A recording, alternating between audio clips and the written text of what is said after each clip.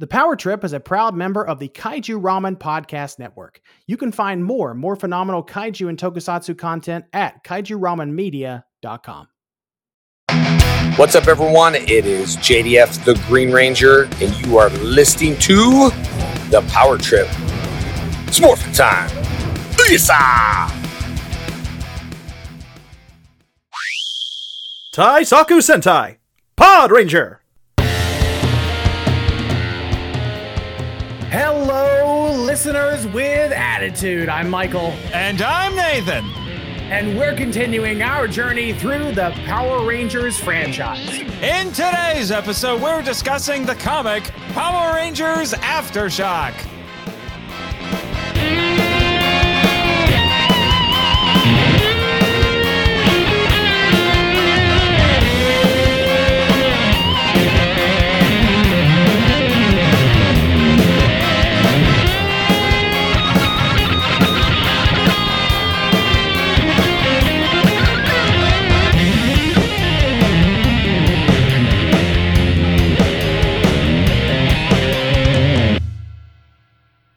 Nathan, this is a little bit of a weird format, isn't it?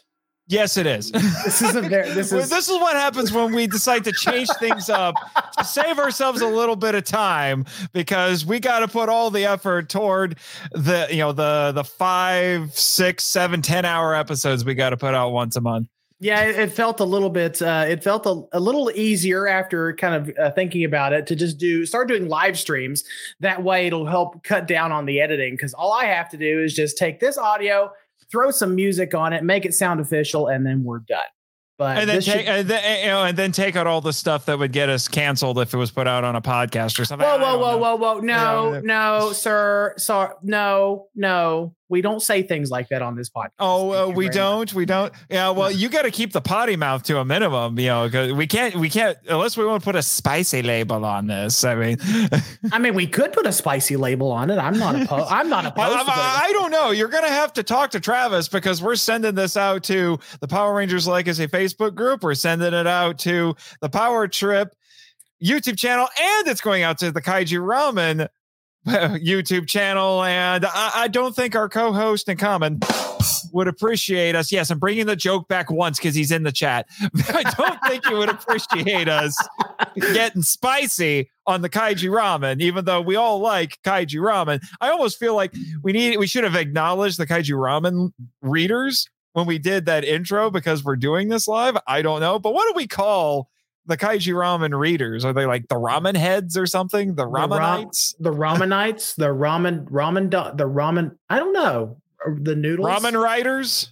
No, that sounds spicier than what I was wanting that to sound. Thank you. So, I mean, Nathan, should we acknowledge the change in format for a brief second? Yes, we should. Okay. So obviously we are doing this live. We're doing a little bit of a live record. Well, not a little bit of a live recording. We're doing a live recording. This is live. What are we talking? We'll do it live. We're doing it live, people. We're doing it live. But yeah, so Nathan and I came up with the harebrained idea that we're going to start doing our comic episodes, because they typically tend to be a little bit shorter. We're going to start doing them as live streams, which means, Nathan, you have to mind your P's and Q's while we're on air. Well, yeah, and you have to not dragon dagger it all over the place. I don't know what the frick you're talking about, sir. Good sir. You people don't realize what gets said when off the air. I'm just saying. Especially, he would make a sailor blush. That is not true. Julie has a worse sailor mouth than I do. Thank you very much. Yes, she does. It is true. Well, aren't you two just perfect for each other? Anyway, so that's why you named a gun after her. Got it. Well, that's an inside joke. Okay, we don't do inside jokes on this podcast, Nathan. Yes, quite. Anyway, so yes, we're shaking up the format a little bit to save ourselves a little bit on production time. We're also altering the schedule. We had originally planned to talk about this comic, but we had originally planned to talk about the comic later in the season. But because Kaku Ranger took longer than we were expecting. Or like, we want to try to stay on schedule. Yeah. So we'll do a comic episode now. And then our next episode will be Once and Always, because we're like, 2 days away from that right now. At the time of this, if you're listening to this if you're listening to this on the podcast feed, more than likely Once and Always has already happened. Right. And just so all of you know, we will be ignoring social media. So do not try to talk about us, talk to us about it with spoilers. We will ignore you. Who would talk about us, Nathan? I don't know. I don't have a clue of anyone who would talk about us. Like, why would we even come up in conversation? Yeah, that's a very good question. But but on the bright side for all of you listeners with attitude, I don't know if it'll be a bright side for us, but we're going to do 2 Sentai episodes in 1 month to make up for all of this. So yay. Yeah. Yay. And it's going to be O Ranger and Car Ranger. So complete opposite ends of the spectrum. O Ranger feels like it jumps from one end of the spectrum. It's a little bipolar, but I'll save that for the episode. Speaking of following the format, Nathan, since this is a live recording of the actual podcast, we do have to do one thing to transition us into the actual topic that we're going to be talking about. And that is... cue the epic rock music. 1 week after Rita Repulsa is into space, the citizens of Angel Group take shelter in refugee tents while the Power Rangers mop up leftover putties formed by remnants of not Goldar. Jason struggles with the weight of leadership, fearing someone will die on his watch, while the other Rangers continue to learn their powers. Meanwhile, the twins Audrey and Jacob, who were orphaned during Rita's attack, merge with Goldar dust putties to become monsters. Now they're on a revengeful rampage to kill the Rangers as a secretive woman watches. So is Goldar dust the same as angel dust? Can you get high from it? Just curious. Asking for a friend, actually.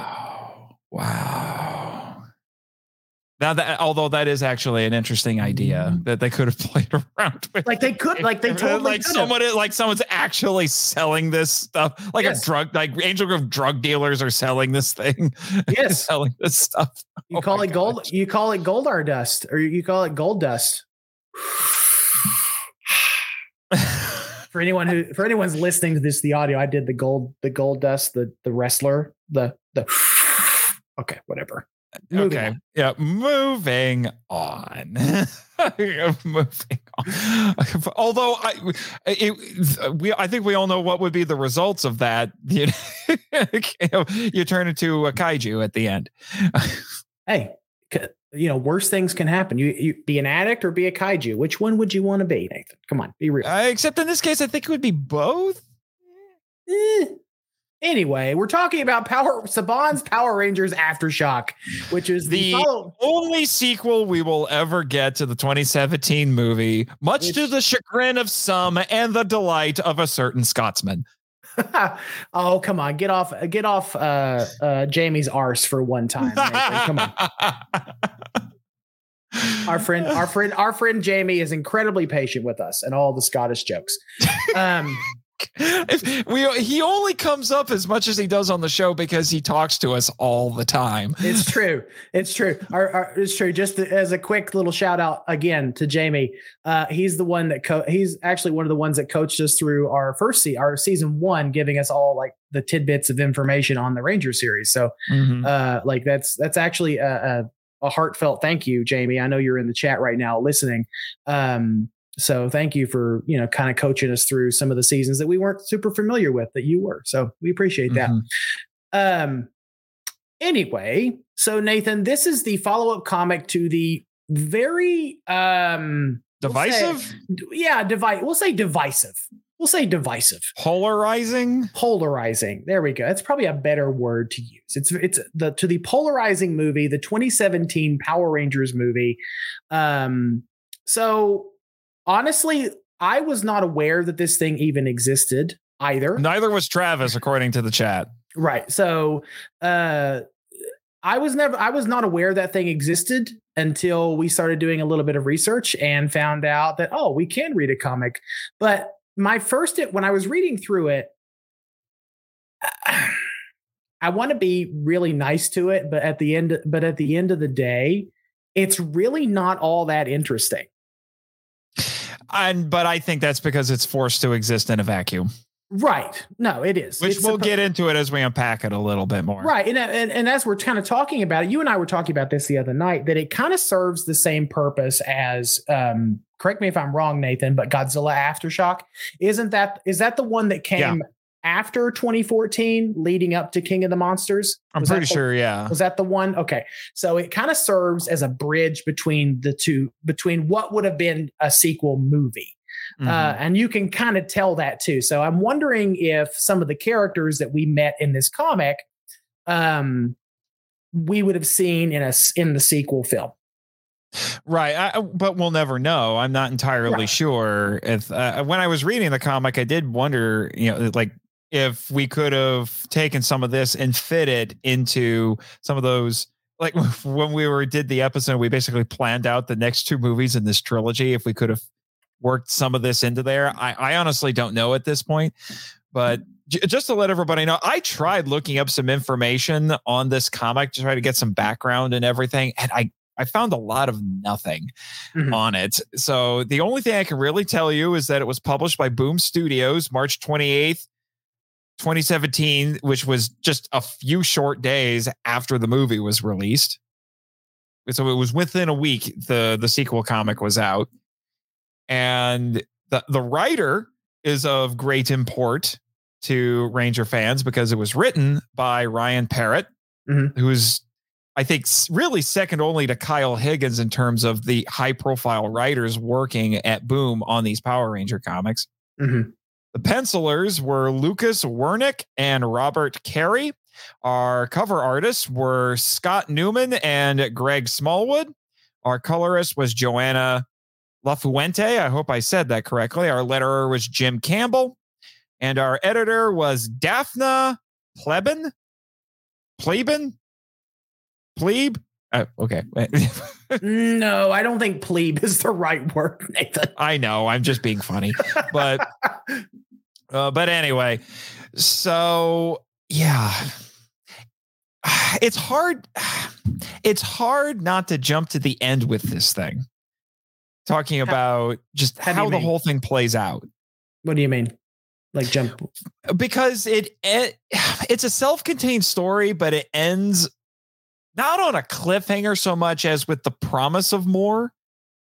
And I can't help but wonder, had the movie been successful, that we could have seen more of these comics to bridge the gap between the first movie and a sequel. Or maybe they would have at least continued making more comics. Yeah. The premise had a second film. The premise is at least interesting, right? I mean, the premise is the premise is the consequences of the movie. Right. So when we first meet our Ranger team, they're literally playing mop-up crew for what just happened a few weeks prior with the invasion, or the what do they call it in the encounter? The encounter. That's right. Yeah. So they call it the encounter. For some reason, I thought they called it the invasion, which that would make more sense. But I guess really, because it wasn't a full scale invasion. Well, but I guess encounter, close encounters. It's an alien reference. Okay, whatever. So not the only reference that's in this. Oh no, there's a very direct Breakfast Club homage toward the end. Very much. Yeah. Very much. Yeah. Yeah, toward the end with Trini of all people, which is kind of interesting, where they replicate it perfectly, where she's walking away from Kimberly after having a conversation with her, and she does the fist pump thing that, I can't remember the actor's name. Dang it, I can't, because he was also in Transformers the movie as Hot Rod. I can't. Oh God, what is the? Yeah, I don't want to have to look it up since we're on air. But right. But you know what we're talking about. As soon as somebody says his name in the chat, I'm gonna be like, yeah, that guy. Yeah. But yeah, so which is kind of interesting because The Breakfast Club was cited numerous times by the creators of the film as an influence, and it's undeniable, honestly, if you look at it. So I'm not surprised that they would make a direct homage, but we're not here to talk about direct homages. We're here to talk about Judd Nelson. There you go. We're here to talk about the comic itself. So dealing with the consequences of it, I think, is pretty cool. It's not something that the TV shows did all that often. Weirdly enough, I think Sentai does it more, or at the very least, they show more stuff with civilians either getting hurt or running or something like that during these attacks compared to Power Rangers. Yeah, I mean, it's a Sentai for like you couldn't tell that Sentai was a kid's show, but it just goes back to what we've said all along, talking about Power Rangers versus Sentai. When we do the Who Done It Better segment, it's always in the back of our mind that it's amazing to us that the sensibilities between American television and Japanese television are almost polar opposites. Right. What they would deem what we would deem inappropriate here in the United States, it's just a plot point over there, or a plot device or something. Or a plot device, right? Yeah. So I mean, I do think this is tonally in keeping with the movie. Some of the characterization feels a little off. I feel like maybe I'm just crazy, but Billy doesn't come across as autistic in this, nor do they bring up anything pertaining to Trini's sexuality or anything, because it's not, that's just not important in this. I don't know why the characterization for Billy isn't as strong, but then again, and Zach doesn't get a whole lot to do in this. The two Rangers who get the lion's share, Rangers that get the lion's share of the attention are Jason and Kimberly, especially Jason. And I like what they do with Jason in this, where he's burdened by the weight of being the team leader. He's not so much worried about not being able to lead the team. He's afraid that he's going to make a mistake and someone's going to die. Right. He's guilt ridden. Yeah. Well, it's not so much guilt. It's just, he's just afraid of screwing up. Right. So, because, he's this kid with this massive responsibility on his shoulders now to do what he's doing, to be the Red Ranger. And it's just a lot. It's just a lot for him. And he's trying to lead a team that I don't know. Like, I feel like the team respects him to a degree, but they do. He's not a very confident leader, and it shows in this comic. Right. Well, I think he said it wasn't. I'm going to look it up here. Let's see if I can find it real quick. There's a scene where they address that. I don't know if I think he says it's not so much a confidence issue. I think it's more of a worry issue. Yeah. Here's the scene. He says, I know some of you don't like the way I lead. You don't have to say it. I get it. And you know what? You're probably right. We're all new at this, and the truth is, I don't know what I'm doing. I pretend to, but I don't. All those command phrases I use, I looked them up online. Flank, counter, no idea what they mean. And yes, they sound dumb to me too. I didn't want to say it, but I am absolutely terrified every single time we go out there. Well, that's a moment of vulnerability for Jason as well, which is part of being a leader. Like being able to be vulnerable is part of being a leader. It's part of being it's part of being a good leader, because if you can be vulnerable with your team, it feels like it's a trust building exercise. We talk about that at work. We talk about that even in my job. We talk about just being vulnerable with one another and being empathetically honest with one another so that you can build that trust. And I think that's part of it. And I think even, I know we're not necessarily talking about themes, but because you and I disagree on a theme for this comic. Yeah. My theme was vulnerability. And mine was learning from mistakes. Right. So, but my theme was vulnerability only because I feel like it fits a little bit nicer with our villain characters, Aubrey and crap. What was Jacob? Jacob. There we go. I know it started with a J. I almost called him Jack. Sorry, Jack. But I feel like vulnerability works for them as well. And it's a little bit of a workaround, and I'll test it out on you to see if it works for you. Those are two people that were basically forgotten by the system. Their parents died and they were left to fend for themselves. And basically they were just vulnerable kids trying to make it for themselves. And they ended up going down the wrong path. So that's kind of where I landed with vulnerability for them. And then Jason being, vulnerable and being brave enough to be vulnerable with his team. So that's why I kind of landed on the theme of vulnerability for this one. I went with learning from mistakes because the Rangers are still learning how to utilize their powers. Jason is afraid of making mistakes, and if you want to look at it as such, the encounter, as they call it, those two kids were orphaned by it. So they're dealing with the consequences of it. Mm-hmm.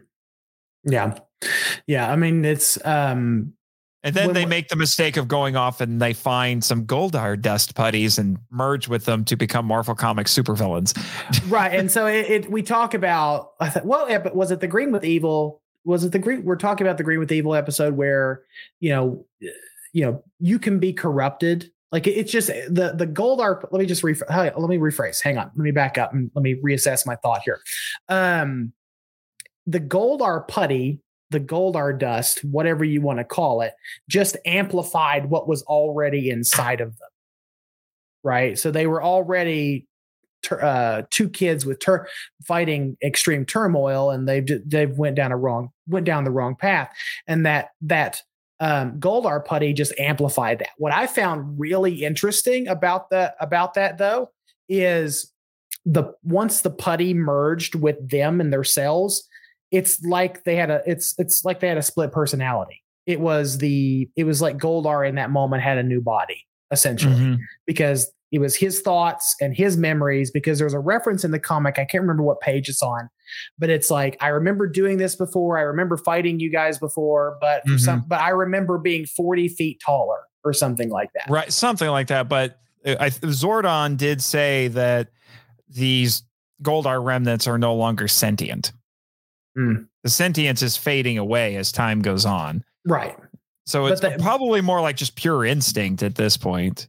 But they were sentient. But they were sentient for a while, right? At least that's what the comic implies. That's what the comic implies. But the other interesting thing is the brother becomes a monster first.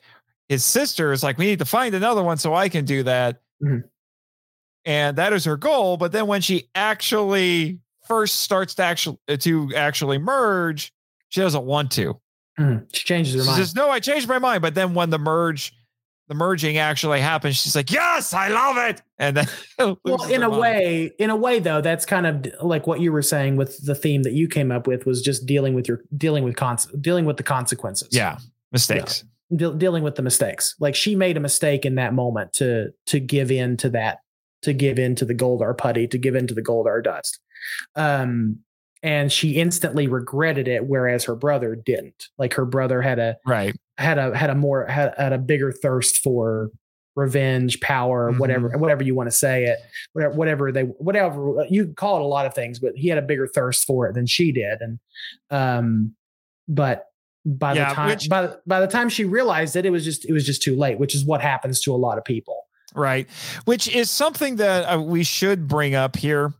Since we're talking about the villains up until the end, I feel like they feel the least like Power Rangers out of they are the least Power Ranger-y thing I think we have in this. Like I said, until the end, because at the end the two of them combine together and become a kaiju, and then we get a Zord fight. Cool. But before that, it really wasn't a Power Ranger story with them. It felt like a Marvel Comics story to me. No, I think so. I think you're right. Like, because the whole 2017 mythos, whatever you want to call it, does feel more Marvel, leans more modern Marvel than it does Power Rangers. Like there are essences of Power Rangers in the 2017 movie and in this comic. There's cheesy dialogue, there's Zord fights, there's putties. Yeah, actually, the Rangers in this are a bit wittier. Yeah, they do have some better one-liners in this. They have some better one-liners in here. You know, I wrote some of them down. It was I'll create a fulcrum. That's like Billy. That's one of we're used to. That's like old school Billy right there. Say something nerdy. Mm-hmm. You know, what is he talking about? And he's talking about grabbing onto a car that's about to fall off of a cliff. So while he's holding onto it while the other Rangers get the people out of it. Mm-hmm. And Jason says stuff like, "You're mad we're not the Beatles yet." I'm like, aren't you a little young to know who the Beatles are? But I don't know. Because red's a primary color, which is, that was from Kim saying, is that why you're the leader, Jason? He probably has a point there. Probably. Someone says Red Rover at one point. Oh, the bad guy says Red Rover to Jason at one point.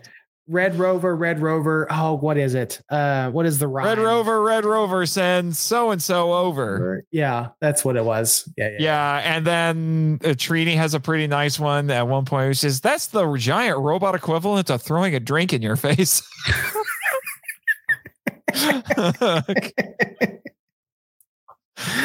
Oh, I forgot. It was just, we were talking about homages. I kind of wonder, I'm trying to remember what page it's on, but there's a panel in this. I'm like, is that an homage to Action Comics #1, just without Superman? Because there's a car that goes flying. Yeah, right here. Yeah, there's a car that's flying up from an explosion, and I'm like, that looks suspiciously like, oh, it's getting kicked, I think. And like, that looks suspiciously like Action Comics #1, but I would notice things like that. But so I think they were trying to move the comic a little bit closer to the show, and at least with stuff like that. But like I said, the villains don't feel like Super Sentai or Power Ranger Monsters of the Week. We don't have a main villain who's making them. Because they're not as I mean, like, it's all fantastical, but it's not as, I don't know what the word I'm looking for. It's certainly not in the style of Sentai and Power Rangers. Right. Where Monsters of the Week lean into the absurd with the absurd, and basically the absurd, not abstract. They lean into the absurd. A little abstract and gimmicky. A little Jackson Pollock at sometimes too. Yeah. But they lean into gimmicks and they lean into absurdity.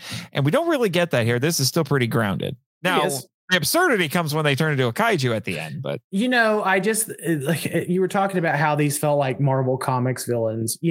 Jacob, when he first merges with the putty, with the putty goo, with the Goldar dust, whatever. It felt like Sandman. It's what it kind of, I know it's not a little bit. It's not really like that, but it kind of reminded me a little of Sandman. It actually reminded me more of Venom.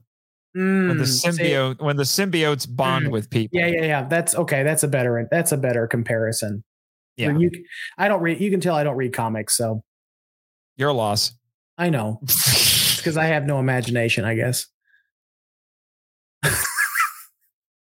I was going to make a comment about but it has pictures. Moving on. Anyway, there are some interesting little tidbits in this.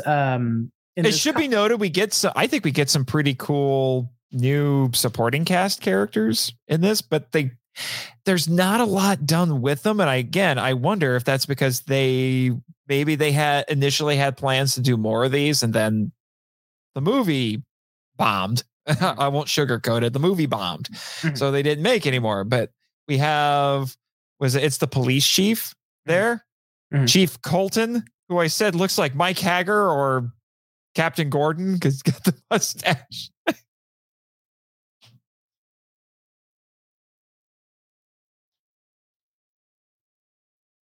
Okay. Have fun editing that. We just got trolled by Travis. Anyway.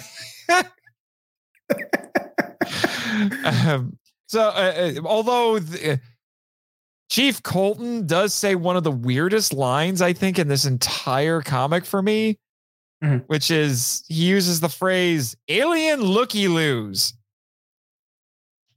And for some odd reason, spell check doesn't mind that word.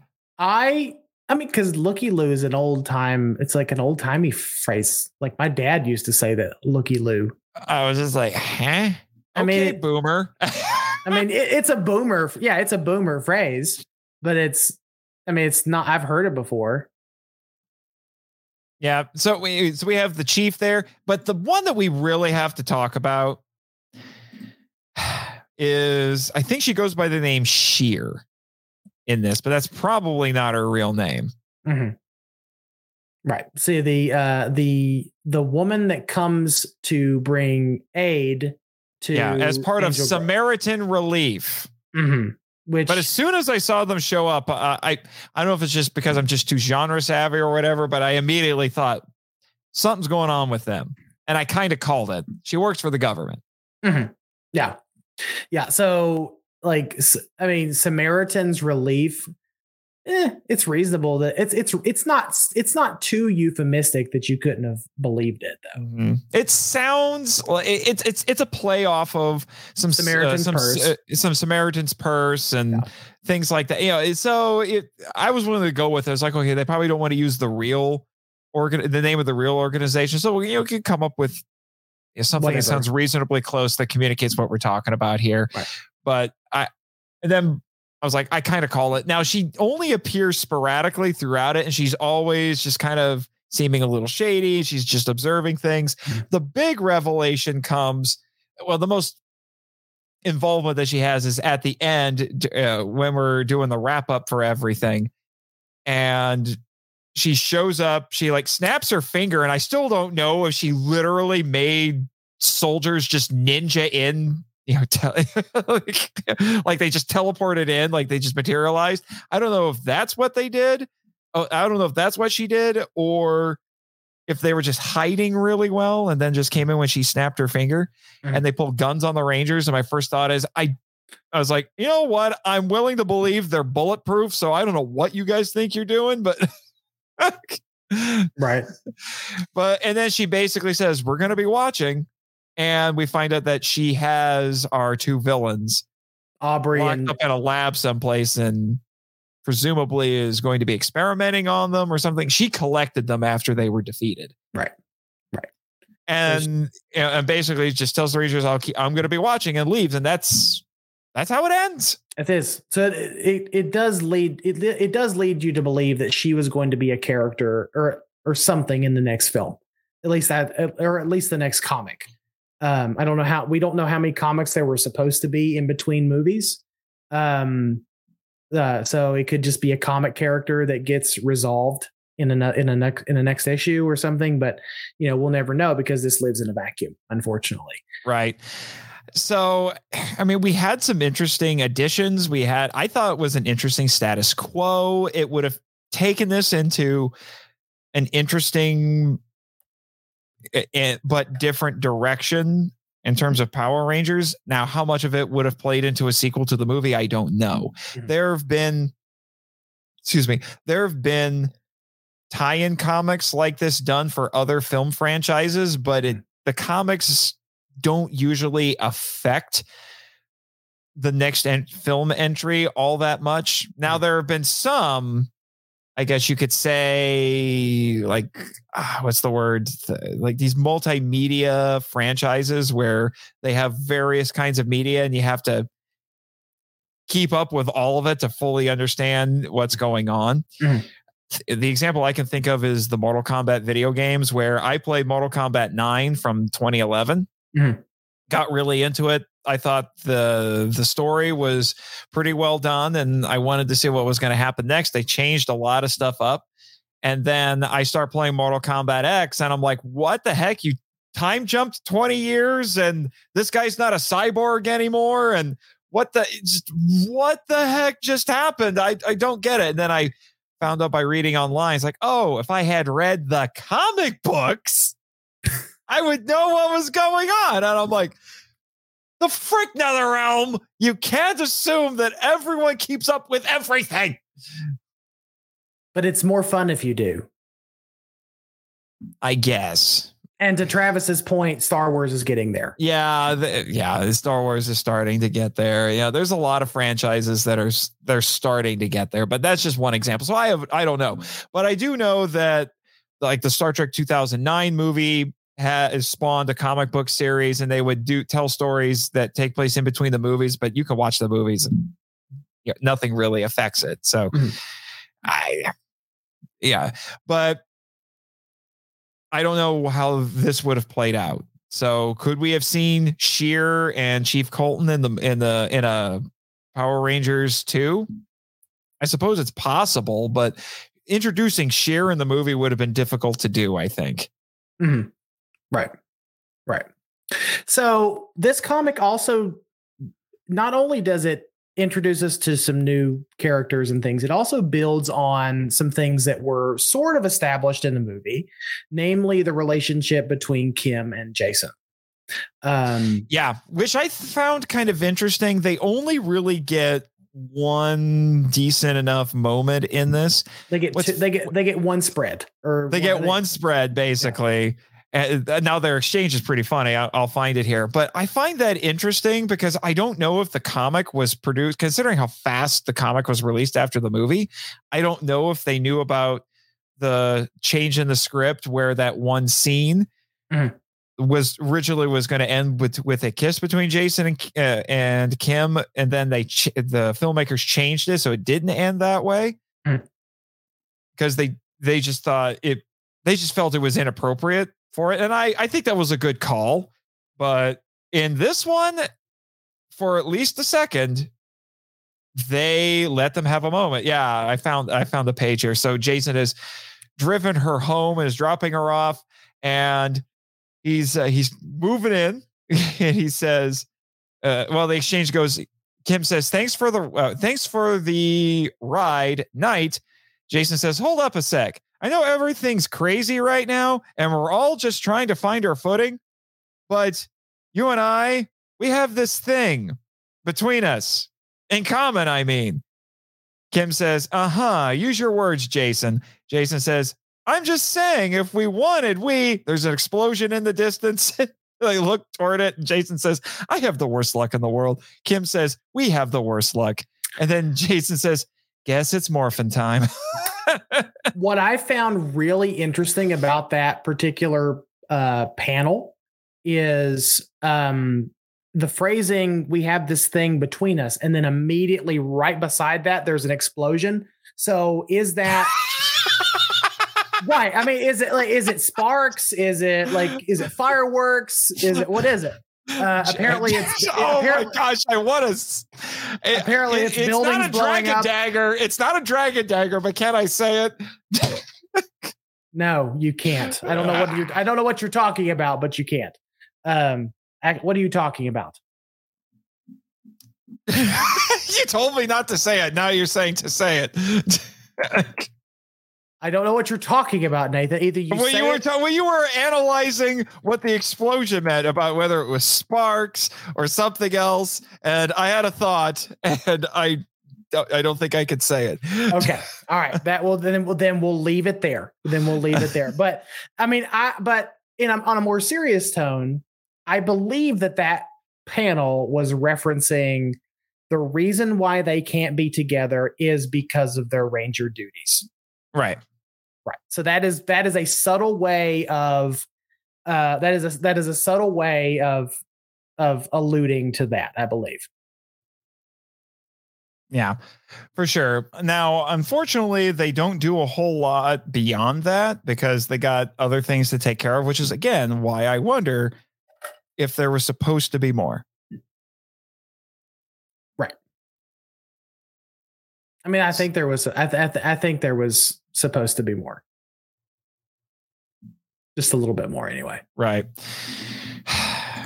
But like I said, that's the frustrating thing. This is forced to exist in a vacuum. It's actually not too dissimilar to what ended up happening with me regarding Pacific Rim Uprising. So I brought our friend Jack on, and I basically just dared him. It's like, defend this movie. I do not like this movie. I actively hate this movie. Convince me that it's not as bad as I think it is. Well, it's not. Beside the point. And he didn't succeed in convincing me to necessarily like the movie, but he did convince me to be more forgiving of the movie because Uprising is forced to exist in a vacuum. And if there had been a third movie, I probably would have looked back on that movie more kindly. Right. Because, as he put it, it's like if you hear about what they were wanting to do with a third film, they took bold steps to set it up. They took big risks in that movie. And I can admire them for taking the big risks, but it didn't pay off because it soured people because they had no idea what they were going to do. So yeah, that's what this comic is. It is forced to exist in a vacuum. But because it's forced to exist in a vacuum, it's less interesting. Now, if we had gotten more, if this had been the start of something, I think we would have looked back on it with more satisfaction. I think so too. And like you, Nathan, I had to come around to the 2017 movie, and really it wasn't until I watched. You actively hated it. We got to make a distinction here. You actively hated it. I was ambivalent, indifferent, whichever word you prefer. I always assumed, and I don't want to rehash this because we talked about it during that episode. We've talked about it ad nauseum. If you want to go listen to that, I don't know what episode number it is. Go find it. It's our 2017 Power Rangers episode. But we talked. What brought me around on the movie is the fact it is the documentary that we watched, the 2-hour making of documentary. Because I always assumed, and this is something that I said, like even up until that recording, that the movie was made by people who just didn't give a damn about the franchise. They were just trying to make their own thing. It was a Godzilla 1998 situation where the director, the producers, the actors, actresses, whatever, didn't give two craps about the franchise that they were. That is not a dragon dagger, sir. Didn't give two craps about the content that or the source material that they were drawing inspiration from. And I was wrong because all the people who worked on that film really cared about the franchise, and it was the fans that failed the movie. Sorry, not sorry. It was the fans that failed the movie. So anyway, right. That's my small soapbox. Yeah, that's fine. But like I said, if this had been the start of something, I think we would, like I said, we find it more satisfying. As it is, it just exists as this kind of weird, not pseudo sequel. It's a real sequel, but close, Travis. Close. It's not a sequel. It's a pseudo sequel. It is a continuation of the story, and it's the same. It's the same thing that you said about Pacific Rim. If we had gotten to see the bigger picture, if we had gotten the 2017 movie, this comic in between there, and then the next movie or the next comic, and then another movie and all that stuff, the story would have been fully fleshed out. And even with this comic, it's just so unfortunate that even this comic lives in such a vacuum, because as much as I was really hoping walking into this comic that it would help me, that it would help flesh out some more of the story that it does, but it doesn't to the degree that I would want it to. It still leaves a lot of loose ends. That I just, I was expecting a little bit more from this comic, and maybe it was my own issue of expecting more from it than what it was supposed to be. I think I managed my expectations enough to not expect it to be this grandiose, larger than life sort of sequel. I mean, this would cost a lot of money, I think, to film for sure. Cause we've got Jacob turning into the unholy love child of Two-Face and the Thing from Marvel Comics. And, we've got a kaiju fight at the end. Heck, we even have some solo Zord action, which I thought was kind of cool. It's like that almost never happens anymore. Right. Before they make the Megazord there at the end. And all the Zords look pretty nice. I have to say. I think actually the Zords look a little bit better in this comic than they do in the film. Well, you're able to distinguish what the hell they are in this comic, when in the movie it just looks like an amalgamation of twisted metal and lights. That's all they look. That's my biggest. The Zords are my biggest gripe from the movie. Right. I almost wonder if also they tried to hide some of the design features that drove people like you and our friend Chris Cook crazy. Because I don't think you get a full on shot of the Octodon. And you don't get a full on shot of the Hexaceratops. Close enough. It's close enough. Yeah, you don't get a full on shot. It's like those look kind of silly. So we'll compose the shot in such a way that you don't necessarily see those. I don't know, but still, I will say that was pretty nice seeing that. As for the characters themselves, I don't think they quite get the likenesses of the actors as well for some as they do others. Jason's likeness is not great. I think Jason's likeness isn't great. Billy's is pretty good. Billy's is good. Zach's is good. Kim's is pretty good. Where they're lacking for me is their artist interpretation of Trini and Jason. Yeah. I think Jason and Trini are lacking a little bit because I don't remember Jason being this blonde. No, not really. Oh, and they got Zordon down. Mm-hmm. Yeah, they got the Bryan Cranston Zordon down pretty well. Yeah, they got the Bryan Cranston Zordon down. Alpha looks pretty nice in this artwork. The costumes, I don't know. Do you think the costumes actually look a little bit better in this comic than they do in the movie? They look a little wonky. They look a little, I don't know. I'm not a fan of these costumes, so I really don't have any good things to say about them. Yeah, I'm just wondering if you thought that they were better realized in this. Yeah, it's about even with the movie. Yeah. Well, and that's another thing that I noticed that was different. The Rangers spend a lot of time morphed in this comic. A lot of time. Right. They don't spend a lot of time in their civilian forms, their civilian outfits, their face actor outfits, whatever. Yeah. And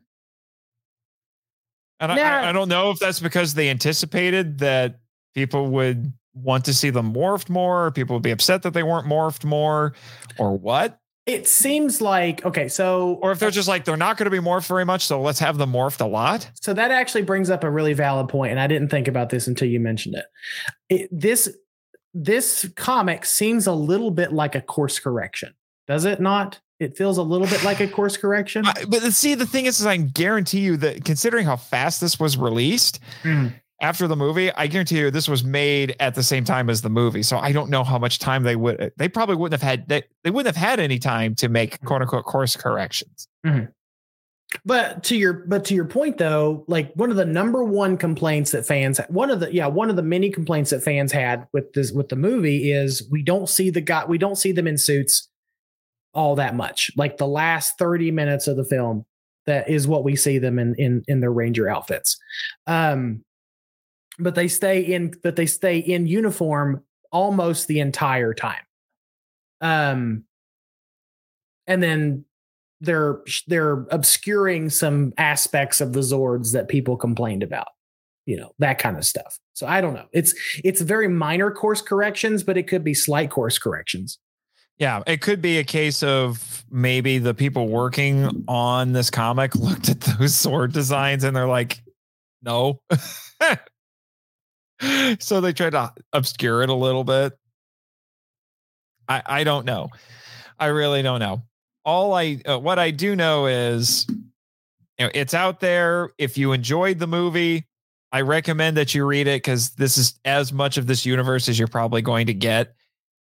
There was a lot of potential left on the table with this comic. I think with the movie in general, I've noticed it on social media that it's gotten a little bit more popular to defend this film and say nice things about it and say this should have gotten a sequel and things like that. And so if you're one of those people, this comic is for you.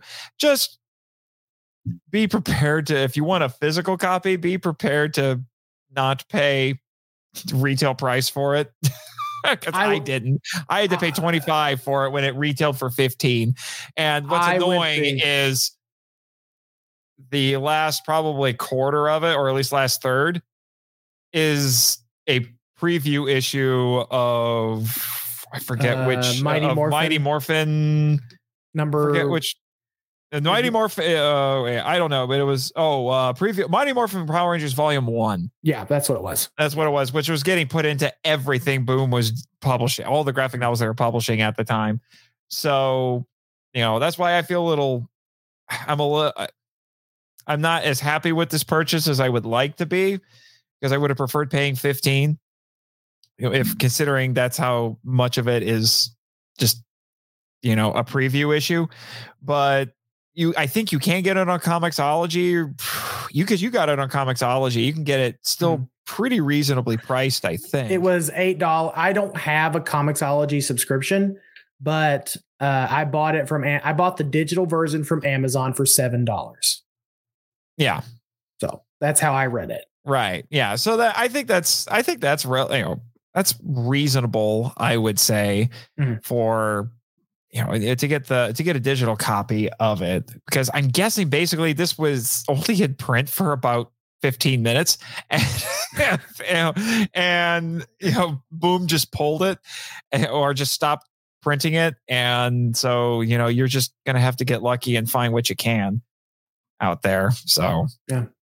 And 25 is the low end that I usually see this go for now. Right. I've seen it go for as much as like $50 or $60. Definitely not worth that price. 25 is really the absolute limit I would go with this one. So Nathan, so what are your kind of final thoughts on Aftershock? Like how would you summarize your thoughts on the Aftershock?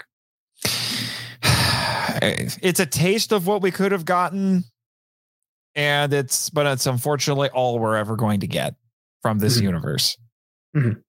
Although just because I'm looking over my notes and there were some other just kind of weird things I just wanted to point out. First off, I did find one typo in it. Of course you did. Now, someone says, how they heck. Okay. I don't know how that one got, but how they heck. How they heck. I mean, yeah. Okay. Yeah. And Billy brings up a thing that they use. Brian Parrott must have been doing some crazy research or something. And he's like, here's this interesting thing. And I can finally use it. The triangle of life. It's an earthquake survival tactic.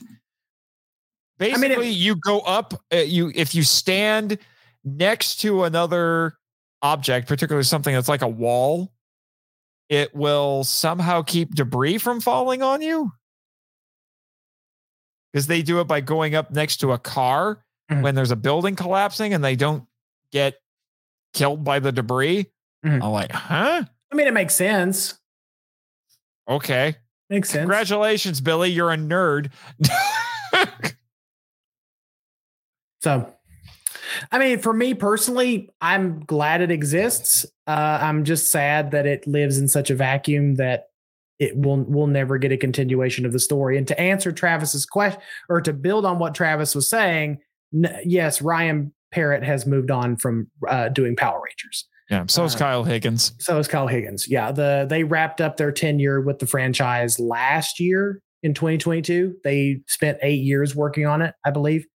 I'll have to go and check. But so for my final thoughts on it, I mean, it's fine. It's a nice continuation of what we got in the 2017 movie. If you're hoping for everything to be wrapped up in a nice little convenient bow, don't expect that. But if you're a fan of the movie, or if you're willing to give the movie a reevaluation, go watch the movie, then go read the comic. And you'll probably enjoy it. I enjoyed it overall. It was a nice, just casual, unoffensive read, I guess. I don't know how else to say it, but nothing super groundbreaking, honestly. No, but it could have been more. It could have been more. It could have been more. Could have been more. So it's kind of the story of this whole movie, isn't it? So Nathan, do you want to give the listeners with attitude a preview of the next couple of episodes, or at least the next episode? Well, obviously our next episode is going to be Once and Always, right? The 30th anniversary special, which is just days away at this point. And we're going to do our best to get the episode out as quickly as possible. Kim says, watch Once and Always watch party. If schedules work out, you're more than welcome to join us. You are more than well. I know I've talked to several fans today, Kim, with our friends over at Monsters with Attitude. I know they're wanting to do a watch party. Adrian, if you're still in the chat. But yes, we are planning to do a watch party. We just got to get it. At first it was just going to be me and Nate, just so we could get our reactions. But I would love to do a watch party with our friends, Travis, Kim, and whoever wants to show up with us and watch. And I don't know if we'll be able to stream that because it's, Netflix, but it would be nice to have a watch party. That is going to be our next episode. It's coming out on Wednesday, so we're going to watch it, probably record about it on the weekend, this weekend, and then try to have that episode out next week sometime. But it's just going to be a full week of fanboying over Once and Always and hyping, because apparently Hasbro is hyping this thing up to be a quote love letter to the Power Rangers franchise and the Power Rangers fans. They said today during their live stream that it was, it's mainly for us 30 something year old adults that grew up with the franchise, but it's also going to be something that those 30 something year old adults can show their kids. And that's what they're aiming towards. So I wouldn't expect something. I'm expecting a little bit of maturity in Once and Always, but I'm not expecting full blown blood. I'm not expecting. It won't be the movie. It won't be the movie. No, it won't be the movie. But it'll be something. It'll be more mature than the 1993 show, probably, most likely. I mean, we're definitely going to podcast longer than that special once we get around to it. I'm expecting we'll probably go at least 2 hours on it. Just gushing. I don't know what. I don't know how I'm going to feel about it, honestly. I mean, I'm really terrible. I don't know. I'm trying to temper my expectations a little bit, which is wise. Yeah, because I'm afraid. Here's what honestly I'm afraid of, that they've shown us everything in the trailer that's important about the episode, because they showed us a lot in that trailer. And if there are supposed to be more surprises, I really want to know what those surprises are, because what they gave us was pretty substantial. Mm-hmm. And, Robo Rita, Trini's dead. The Rangers, what's up with the Ranger dolls at the Moon Palace? Voodoo, space voodoo. Rita incarnate. Why is Rita a robot? Who made Rita? My theory is it's Scrozzle. Not Machine Empire anymore. My theory is Scrozzle. My theory is Scrozzle. I think they're going to have some.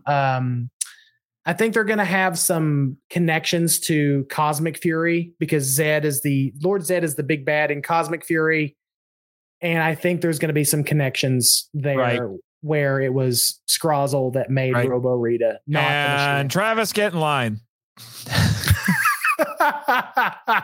I mean, that's fair. I mean, I would love to have I would honestly love to have all of our friends on that episode to talk about Once and Always. Man, that would be that's going to be so you really want that 10-hour episode is what No, I don't want the 10-hour episode on a 55-minute special. Like, that's insane, Nathan. 1 hour per minute. 1 hour per minute. Jesus Christ. What about him? He's good all the time. And all the time. Okay, Jamie, I'm excited, but I'm concerned that if we're getting time travel shenanigans, it doesn't mess with or play fast and loose with the established canon, which is something, Jamie, I'm also very terrified on. That is such an annoying modern trend with these soft reboots, and I don't like it. It is so overused that I'm like, come on. I mean, because it feels like it's invalidating what came before, but doesn't really invalidate what came. It's very difficult to manage well. It is incredibly difficult to manage well, and I would rather they didn't do that. I mean, DC Comics did it twice, but it wasn't with time travel. It was with multiversal madness, with when they did it. And it was, in one case, it was a comic book classic that was just this massive 12-issue epic. But then they did Flashpoint, which Flashpoint was a decent story by itself, but the results of it were not great. So what can the listeners with attitude expect next? After Once and Always? After Once and Always. What can the listeners After Once and Always, you're getting 2 Sentai episodes in a row. So I guess it'll be Sentai May? Sentai? That doesn't roll off the tongue very well. It doesn't work as well as so you're getting to Sentai May. So we're going to be doing Choriki Sentai Oranger, which I think I'm about halfway through or close to it. Episode 30. Now. I'm episode 30 right now. Yeah. Yeah. Well, this is your second time through, right? Yeah, my second time. It's such a good show that I decided to watch all the way through this time.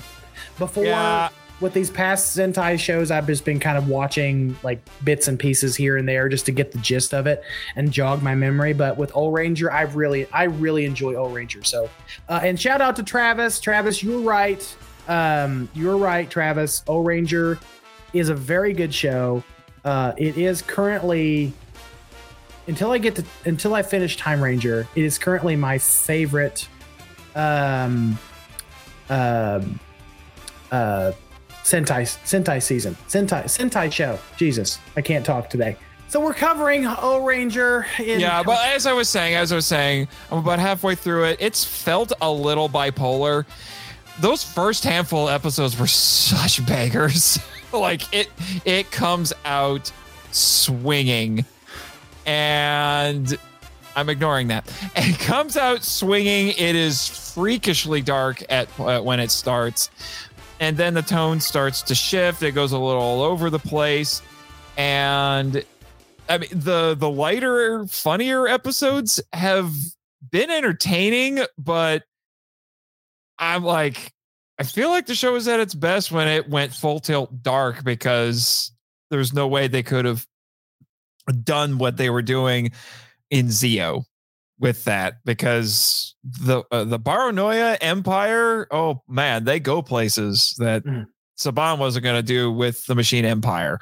But then they started making the Baranoia Empire a bit of a joke. So I don't know. I'll have to finish it to make a final assessment. Like I said, it's felt a little bipolar, and there are real world reasons for that. But I'm really looking forward though when you get to Car Ranger. Yes, Gekiso Sentai Car Ranger. People think I'm not going to be able to handle this thing.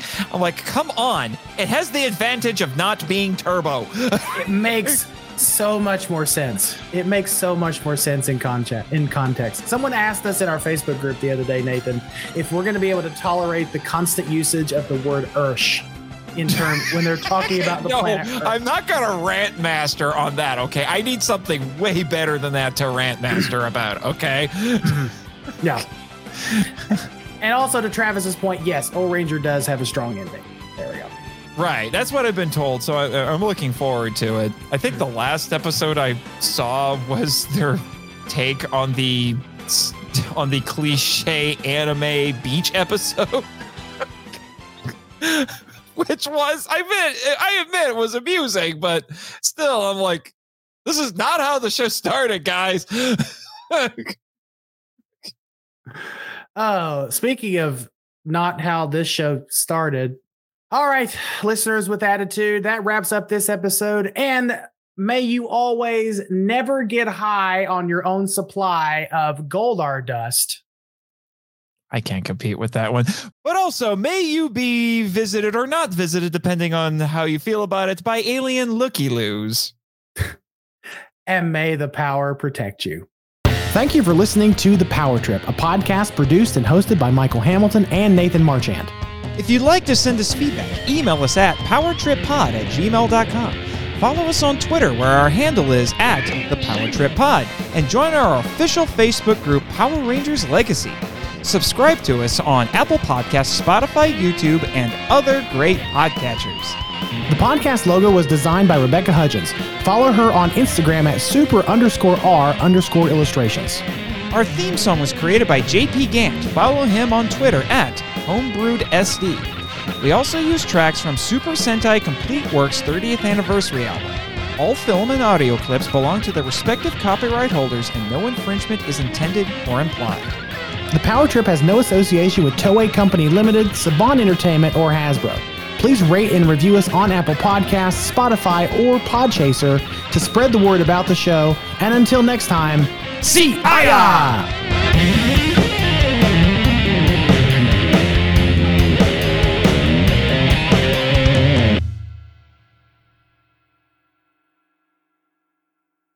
This podcast is part of the Kaiju Ramen Podcasting Network and is copyright 2023 Kaiju Ramen Media, LLC.